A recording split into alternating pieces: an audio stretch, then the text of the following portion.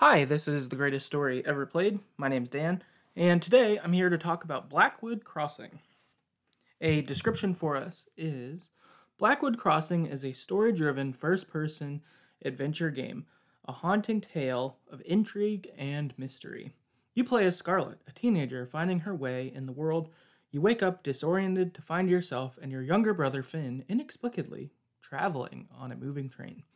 But when a mysterious figure appears, it's clear this is no ordinary train ride. It's the beginning of a magical voyage steeped in life, love, and loss. All right. And a little background on the game. It was developed by Paper 7, and this is their first game, as far as I could tell. So, debut game for them here. So, moving on to our non-spoiler section. I would say that this is kind of your maybe more typical walking sim style game.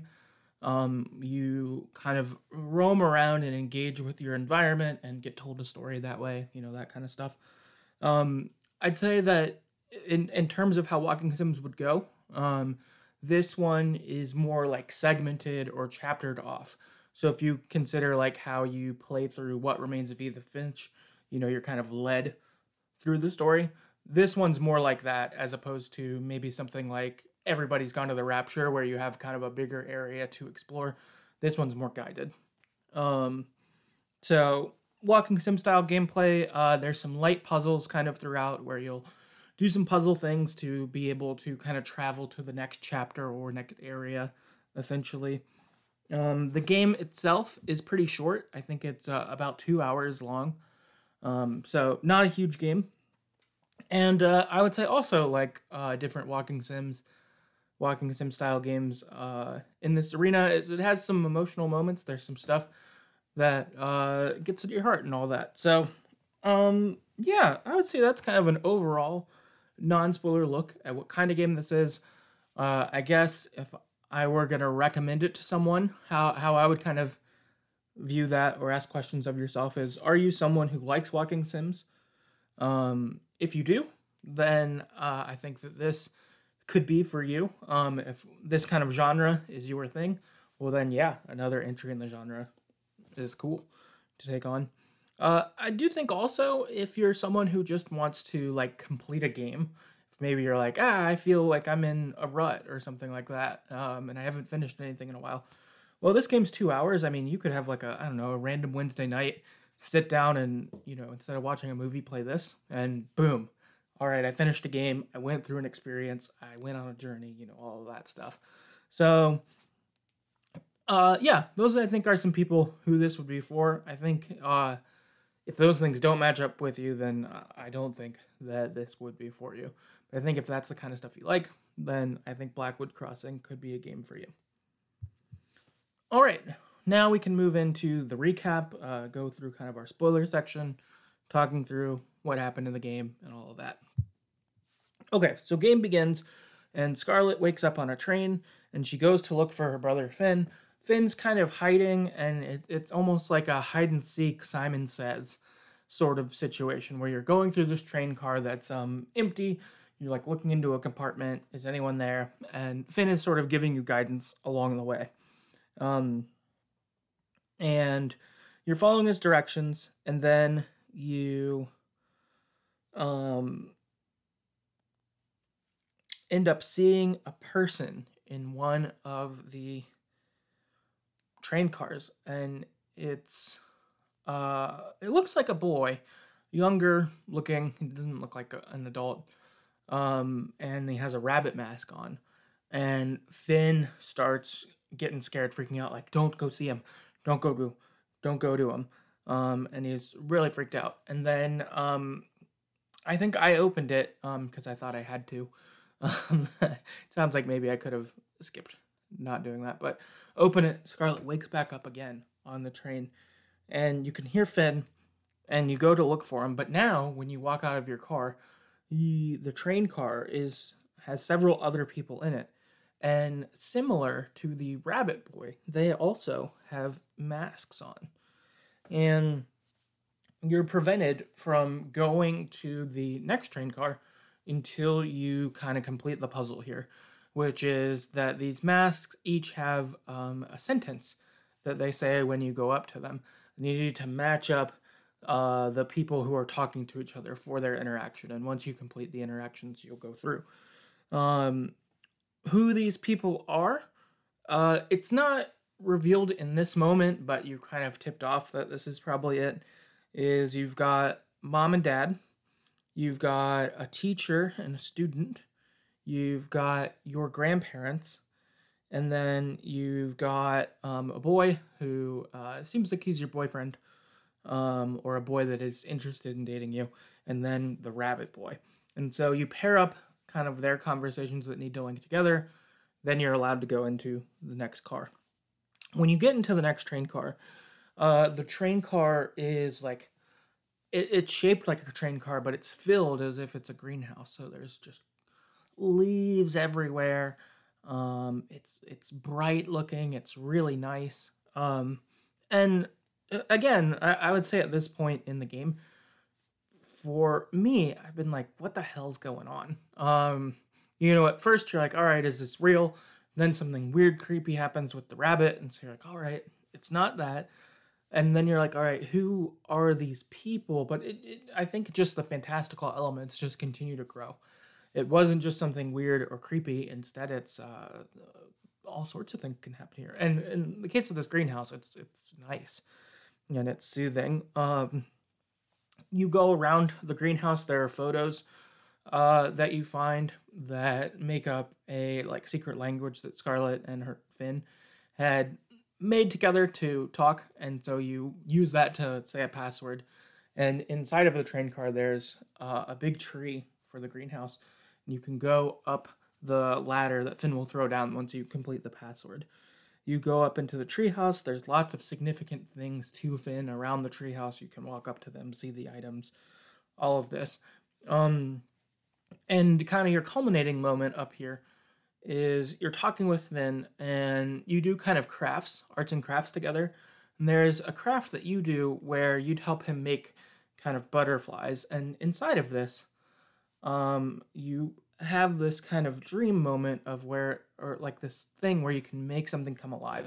So you help make arts and crafts with Finn. You do these butterflies, and then it's like L2, bring to life. And you click that, and then you see the paper mache butterfly fly away, kind of thing. That's sort of what it goes to.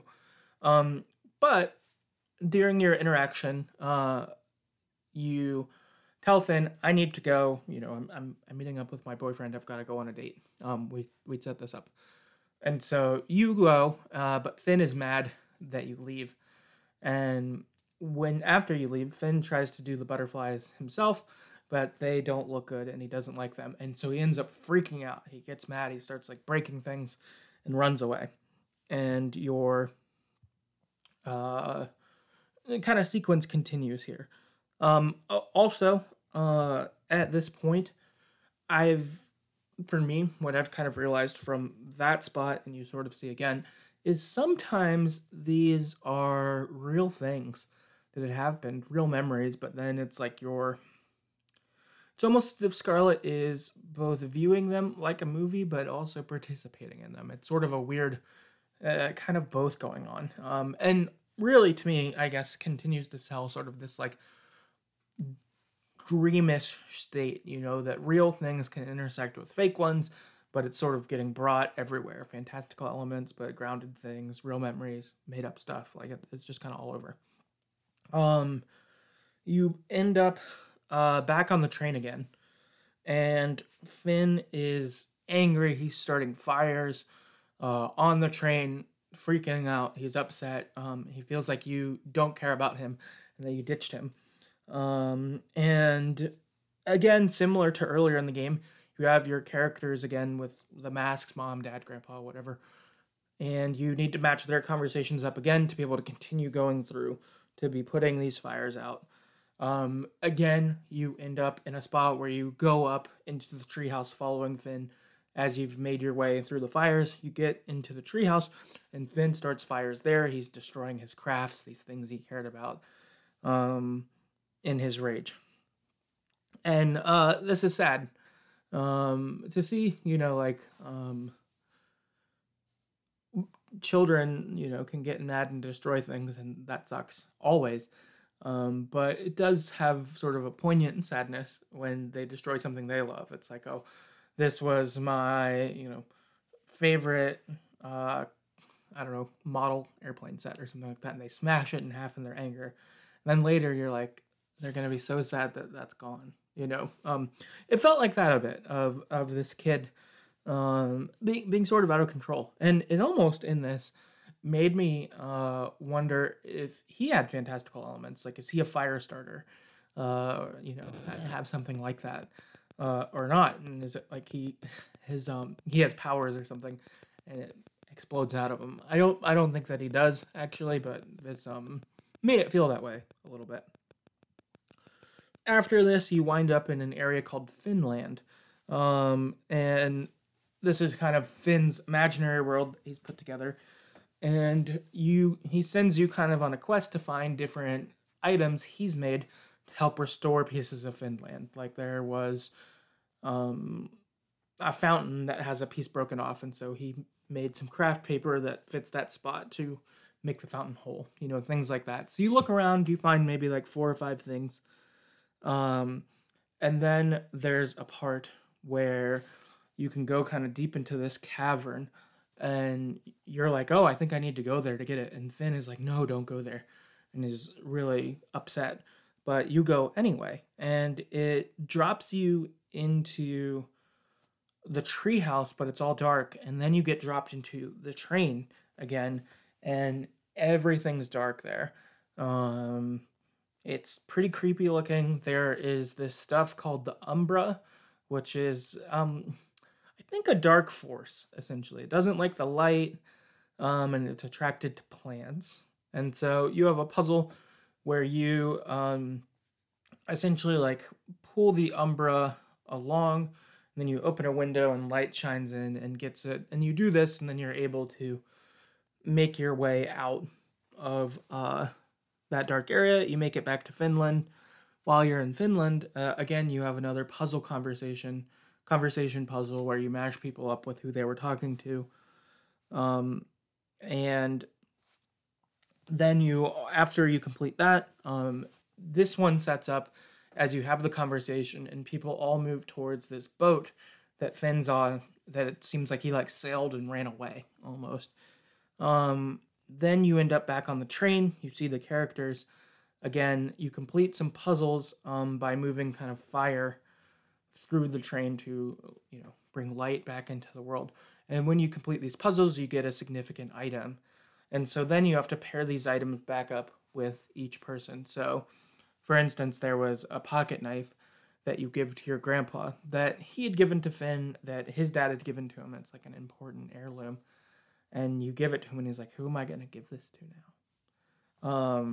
There's a kid who was like a bully at school who you give like a model airplane or something like that, or model car that he used to destroy Finn's stuff. But he wanted to be friends. He just was being a shithead. His teacher, you give like homework that she hadn't graded. And it sort of gives these I guess closer moments for each of these characters. There's just the 4. I think it's grandpa, teacher, bully, and I think the boyfriend of yours. Because he's, I think, feeling pretty lost and guilty and not sure how to support you, Scarlet, of like, you didn't get to be with him at the end because we were on this date, and I want to help you, but I don't know if me being around is helpful or not. And so you kind of have all of those. After you make it through this section of the train, you again go back to the treehouse, and you talk with Finn. And he tells you that he doesn't want to die. And you're trying to kind of figure out why. Like, what's the matter? Why are you afraid of this? Why don't you want to go? And he tells you that he doesn't remember what your mom looks like. How will he know? How's he going to know who she is when he gets there? And so you go and you draw a picture of what mom looks like. And you go up to the figure that's your mom, and you take off her mask, and it's a face that's just vacant. There's nothing there. And so you draw this picture, and you put the picture up onto the vacant face, and the face transforms into your mom's face. And Finn here realizes that it's okay. And he says, okay, I think I can go. I know who she is now. And so he walks off of the treehouse onto like the porch on the treehouse. Your mom's there, and then your dad comes over, and they all set off. Oh man. For me, this was just like ultimate gut punch and surprise kind of as these last moments kind of come together. Because for me, the whole time I've been playing this, I've been wondering who the hell's dead. At first I was like, oh, have Finn and Scarlet both died and they're on like a train to the afterlife. But then as you go through the game and you talk with people, it becomes clear that no, Scarlet's not dead, but that Finn is. And so you're processing that, and then to get to the end and realize, oh, it's not just Finn who's died. Mom and Dad died a long time ago. And this kind of pain or oof that Scarlet's the only one from her, nuclear family, I guess, or whatever, direct family, still alive. I assume she lives with her grandparents, and that's, where this has gone. But oh my gosh, it was such a gut punch. And even just the way they did it. Okay, mom died, and you're like, oh, mom died a long time ago. This is sad. Finn's meeting up there. That Finn's dead. You're like kind of accepting these things, and then they go onto the porch and leave. And then Dad comes up and he's like, all right, let's go. And you're like, oh, they're all gone. It just like hit. I was not ready for that. I was like accepting that Finn had died, or even that Mom had died, but just to get it all was just a lot. And this specifically brought a similar feeling and made me immediately think of apart from Bo Burnham's White Woman's Instagram from his special Inside. Brief plug, if you haven't watched that special, totally recommend it. I really liked it and thought it was thoughtful and funny and, all that stuff. But through the song White Woman's Instagram, most of it is just a series of describing kind of cute little things that are on a white woman's Instagram. Different nice things like that. And then it gets to the section where it just turns suddenly. Similar to how I felt in this. So I'm going to read a little bit of lyrics from this that, I don't know, I thought hit similarly. It says, her favorite photo of her mom. The caption says, I can't believe it. It's been a decade since you've been gone. Mama, I miss you. I miss sitting with you in the front yard, still figuring out how to keep living without you. It's got a little better, but it's still hard. Mama, I got a job I love in my own apartment. Mama, I got a boyfriend, and I'm crazy about him. Your little girl didn't do so bad. Mama, I love you. Give a hug and kiss to Dad. Whew. Oh, man. I remember the first time I heard this this song. It's like, oh, this is kind of fun. And you're just like, oh, my God, her mom died. This is so sad. And then, oh, my God, also her dad dead. Whew. Holy shit. And just that kind of flip really happened for me in Blackwood Crossings at the end. Like that. I was just like, oh my God, this is heavy. It was a lot. It really brought a lot there for it and is rough. So you have that, and then you have Scarlet kind of to end the game. She wakes up on the train again, and next to her is a mask that her mom was wearing, the lion. It wasn't a lion mask, but whatever mask it was, deer or something, is just sitting next to her, and Scarlet's awake. So I guess kind of pulling that is, it seems like Scarlet dreamed all of this on the train on the way somewhere, and she was just processing kind of all that had happened, and her being able to let him go a little more or process through that. even in as she was going through the game and processing, I think that there were moments where she was like, I can't wait for it to never, I'll never feel this way, or, something like that. Like, it's not just going to be, it's like, my brother's gone, that's always going to be sad. And so her kind of being able to process through and not in a callous way, but carry on with life, that life needs to continue. And really, that's what Finn would have wanted to, is for life to continue. So yeah, that's the recap. On to some general thoughts. Something I was thinking about with this game made me kind of broadly think about walking sims as a genre. And I'm thinking that walking sims, maybe more than any other type of game, are ones that resonate to people in a certain like place and time. Or they don't, that place and time doesn't match up for you, and so it just doesn't hit. I was thinking about that specifically because of the game Last Day of June, which was another walking sim that I played maybe like 2 years ago. And it really, really, really worked for me. It like hit. I was like sobbing at the end of the game. Like I was in. It really, really hit me. But I know on the other side that game didn't hit for other people. That other people played it and it just was like, oh, it was a walking sim. And I'm kind of wondering if this game is that way. I got hit at the end and was like, oh fuck, but I didn't. This wasn't one that resonated me where the same way like Last Day of June did. I recommended that to quite a few people after I'd played that. But Blackwood Crossing, I don't know that I feel that way necessarily.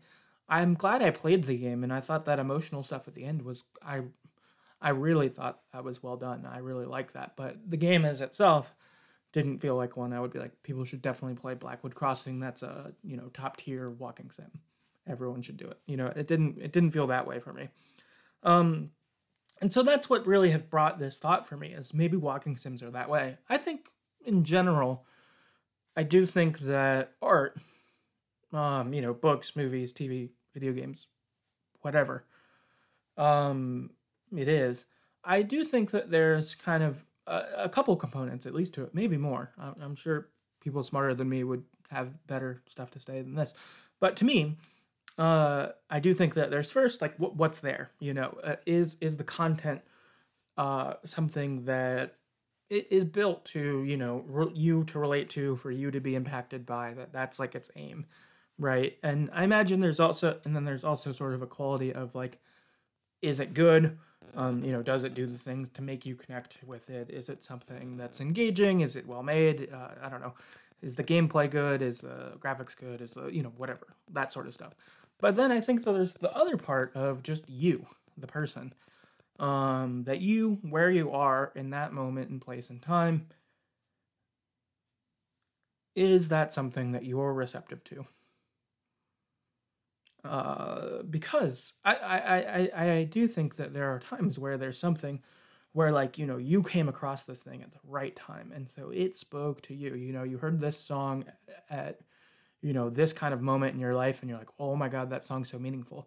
Is it the best song ever? Is it someone that's meaningful to everyone? Maybe not. But to you, it was, because those conditions were right.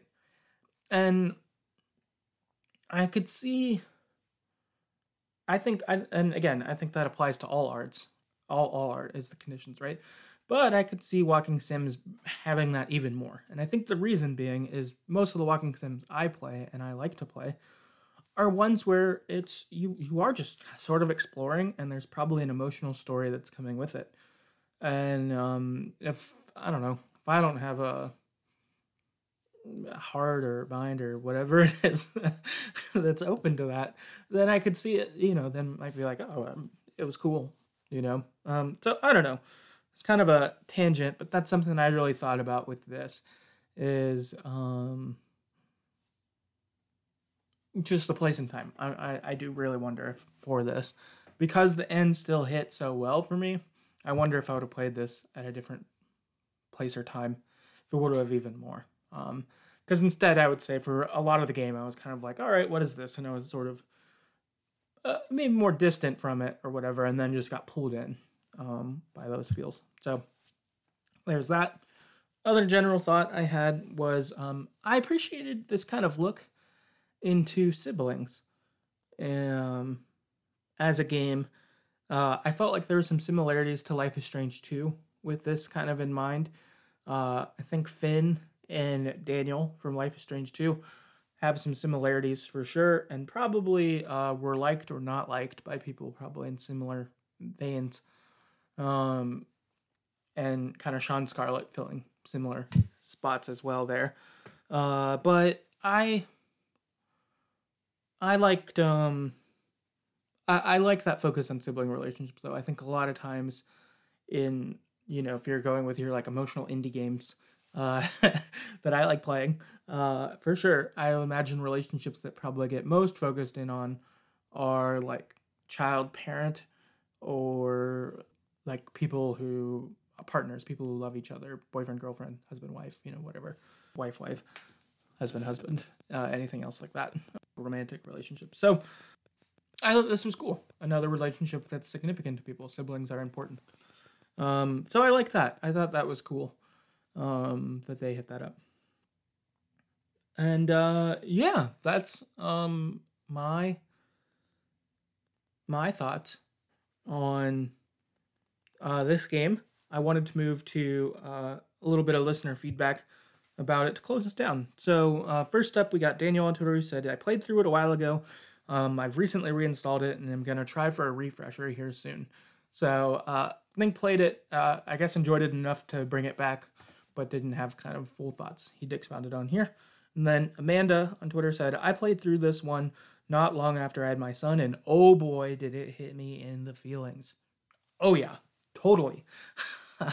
I believe that. I feel like I would be a wreck in that situation, playing something like this right after having your son. Oh my gosh, that would really hit. Yeah, I feel like that end probably would have just had the world kind of crash, tears everywhere. Yeah, no, that's cool. I really like when games resonate that way. That's something I really want and desire. So that's cool. And yeah, that's what I've got for this. If you've played Blackwood Crossing and have other thoughts, I'd love to keep dialoguing about it. Our Twitter is @StoryEverPod. You can email us at thegreateststoryeverplayed@gmail.com. Yeah, would love to keep talking. I mentioned the last day of June. That was an episode of the podcast we did. I've also done a number of other walking sim style games. So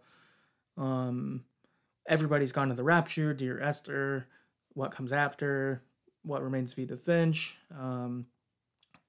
Unfinished Swan, a whole bunch of other ones. So if you like walking sims and want to hear more of me talking about them, there are quite a few in the podcast backlog. So go check those out. Yeah, thanks for hanging out, and we'll see you next time.